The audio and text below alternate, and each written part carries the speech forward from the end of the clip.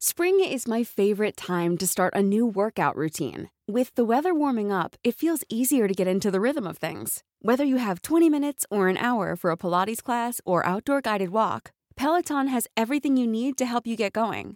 Get a head start on summer with Peloton at onepeloton.com. Hello? Hello?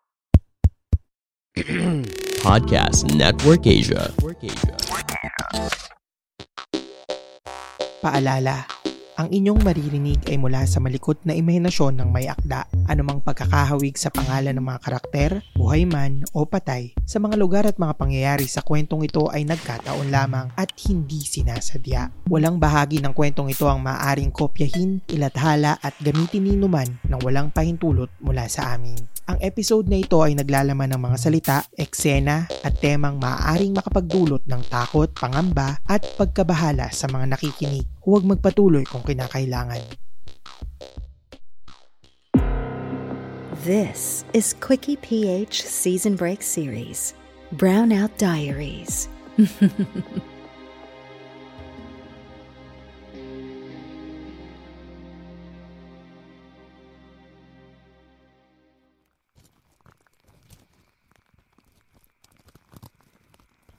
Brownout sa bagong lugar na nilipatan namin ng partner ko na si Jiro. Pauwi pa lang kami galing sa palengke dahil bumili kami ng mga pang-stock na karne. Minabuti namin maglakad para maging pamilyar sa lugar. Pero naligaw ata kami. Bago kasi makarating sa gate ng subdivision namin ay may dadaanan pang palayan na kita ang mga windmills. Pero dahil nga inabutan na kami ng dilim at naglandian pa kami sa daan, ay maling palayan ata ang nadaanan namin. Tawa kami ng tawang dalawa. Pinag-uusapan namin kung bakit ba kasi kami nag-invest sa bahay at lupa na nasa gitna ng mga palayan. Walang masyadong dumadaan na tricycle kaya minabuti namin maglakad hanggang sa labasan. Habang nasa daan ay napansin namin ang isang ilog. Hindi ko nakita kanina yan wika ni Jiro. Hindi ako nagsalita at nagpatuloy lang sa paglalakad. Tingnan natin! Sabik na hinawakan ni Jiro ang kamay ko, sabay hila at takbo papunta sa tabi ng ilog. Para siyang isang paslit na ngayon lang nakakita ng ganito. Wow! Ang ganda!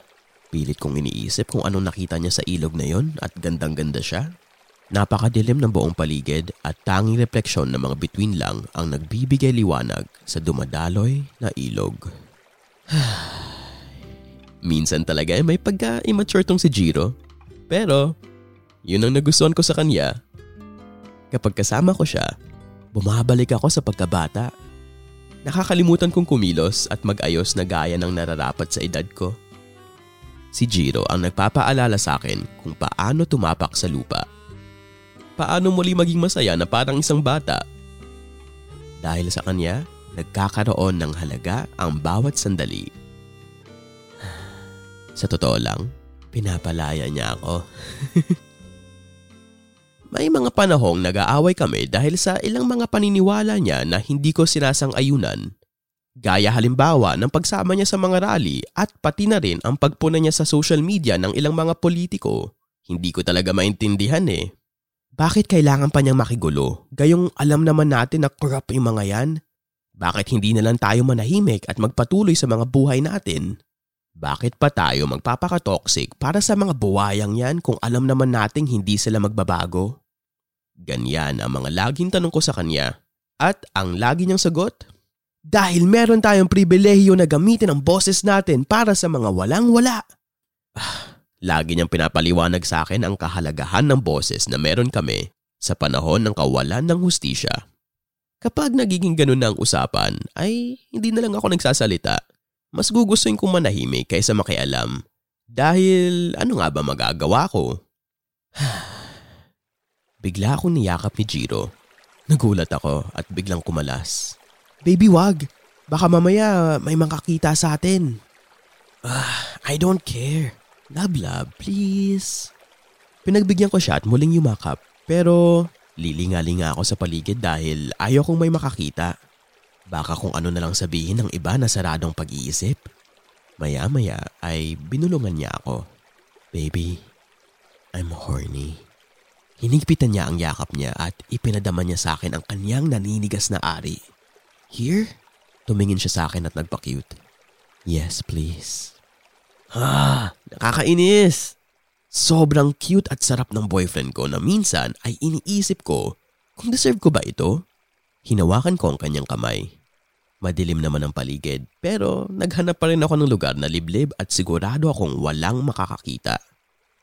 Sa gilid ng ilog ay may isang mataas na firewall na mula sa isang malaking tambakan. Malakas ang lagaslas ng tubig kaya siguradong hindi maririnig kung mag-ingay man kami. Mabilis ang tibok ng puso ko habang nakikipaglaplapan kay Jiro.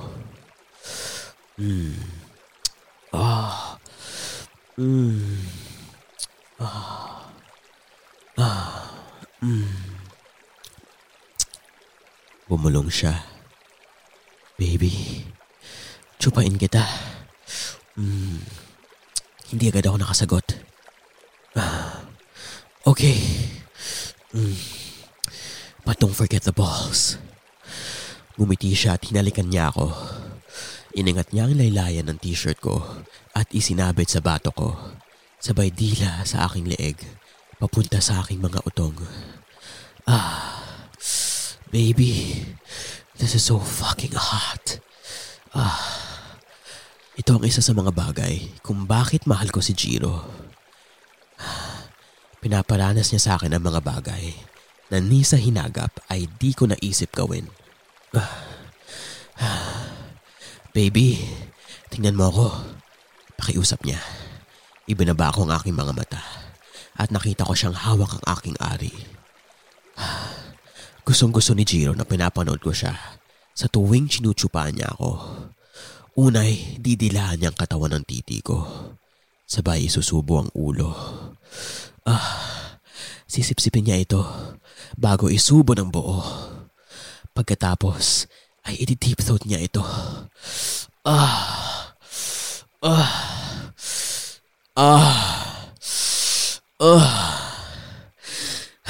Dito ako sobrang naliligayahan dahil kapag hindi na niya kaya ay hihinto siya.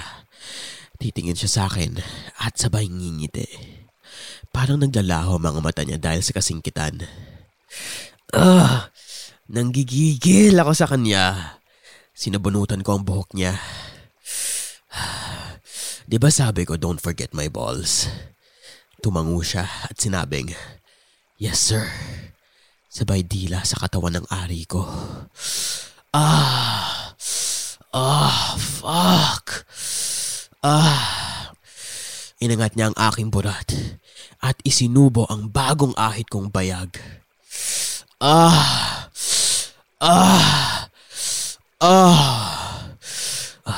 Gustong gusto kong ginagawa niya sa akin ito. Lalo kapag inaabot na ng dila niya ang butas ng puwet ko.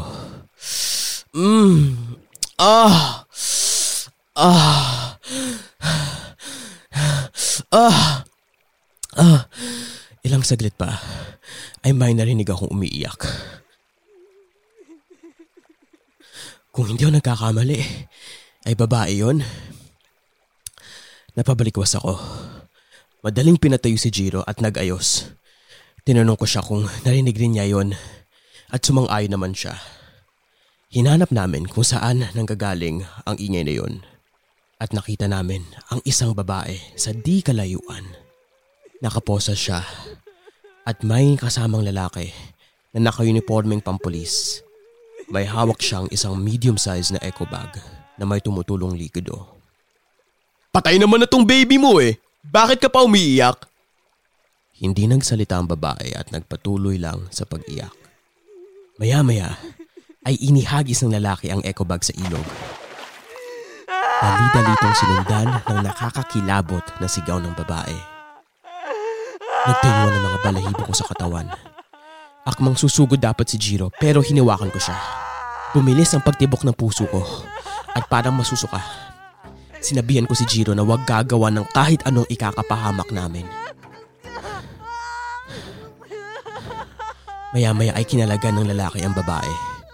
Nilagyan niya ito ng baril at ilang armas sa katawan, pati na rin ang karatulang may nakalagay na terorista at pinatayo sa gilid ng ilog. Ikaw naman! Tinutukan niya ng baril sa ulo ang babae. Tumakbo si Jiro papalapit sa kanila at sumigaw, "Wag!"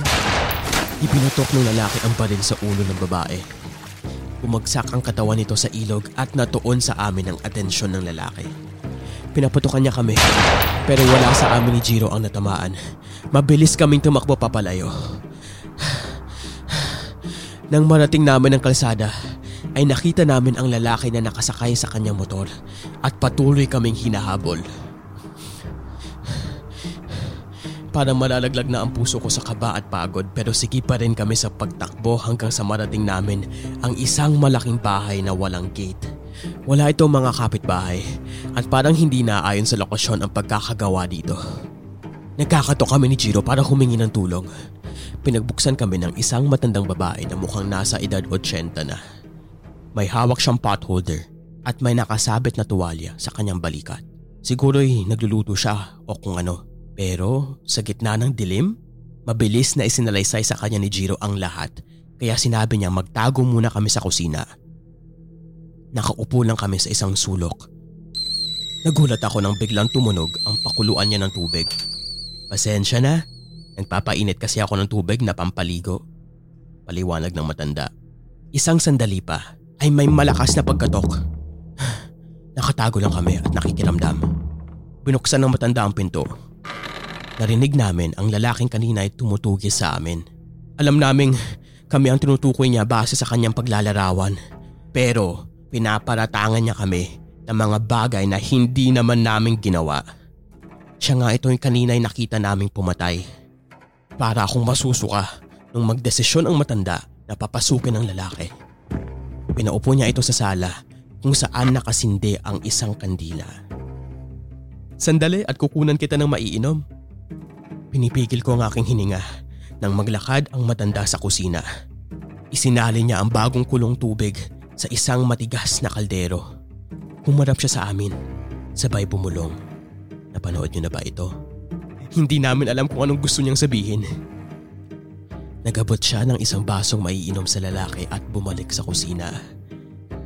Kinuha niya ang kaldero na may mainit na tubig at mula sa likod ng lalaki ay ibinuhos niya ito dito. Nakakakilabot ang hinagpis ng lalaki. Walang pagsigla na nararamdaman kong takot sa mga oras na iyon. Tumawa ang matanda sabay walang tigil na hinampas ang ulo ng lalaki. Kinuha niya ang baril at ibinigay sa akin. Sinabi niyang ikasako ito at iputok sa kanya pagkatapos niyang sabihin ang mga katagang walang himala na gaya sa pelikula. Hindi ako makahinga. Patuloy siya nagsisisigaw. Hinahanap ko si Jiro pero hindi ko siya makita. Hindi ko alam kung anong gagawin ko. Hindi ko alam kung ano nangyayari. Ayaw ko ng ganito. Ayaw ko nakikialam. Ayaw ko ng gulo. Ayaw ko ng ganito.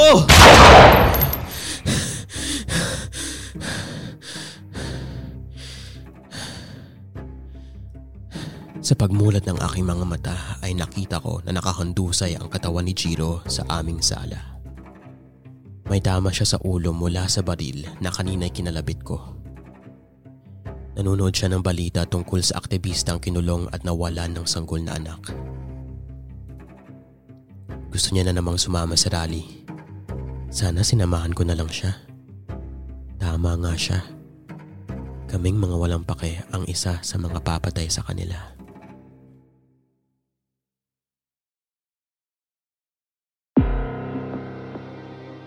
You just listened to Quickie PH Season Break Series, Brownout Diaries, brought to you by Podcast Network Asia and powered by Podmetrics, the only analytics you'll ever need for your podcast. For more episodes, check out Quickie PH on Spotify, Apple Podcast, Anchor, or wherever you get your podcast. And follow us on our social media accounts @QuickiePH.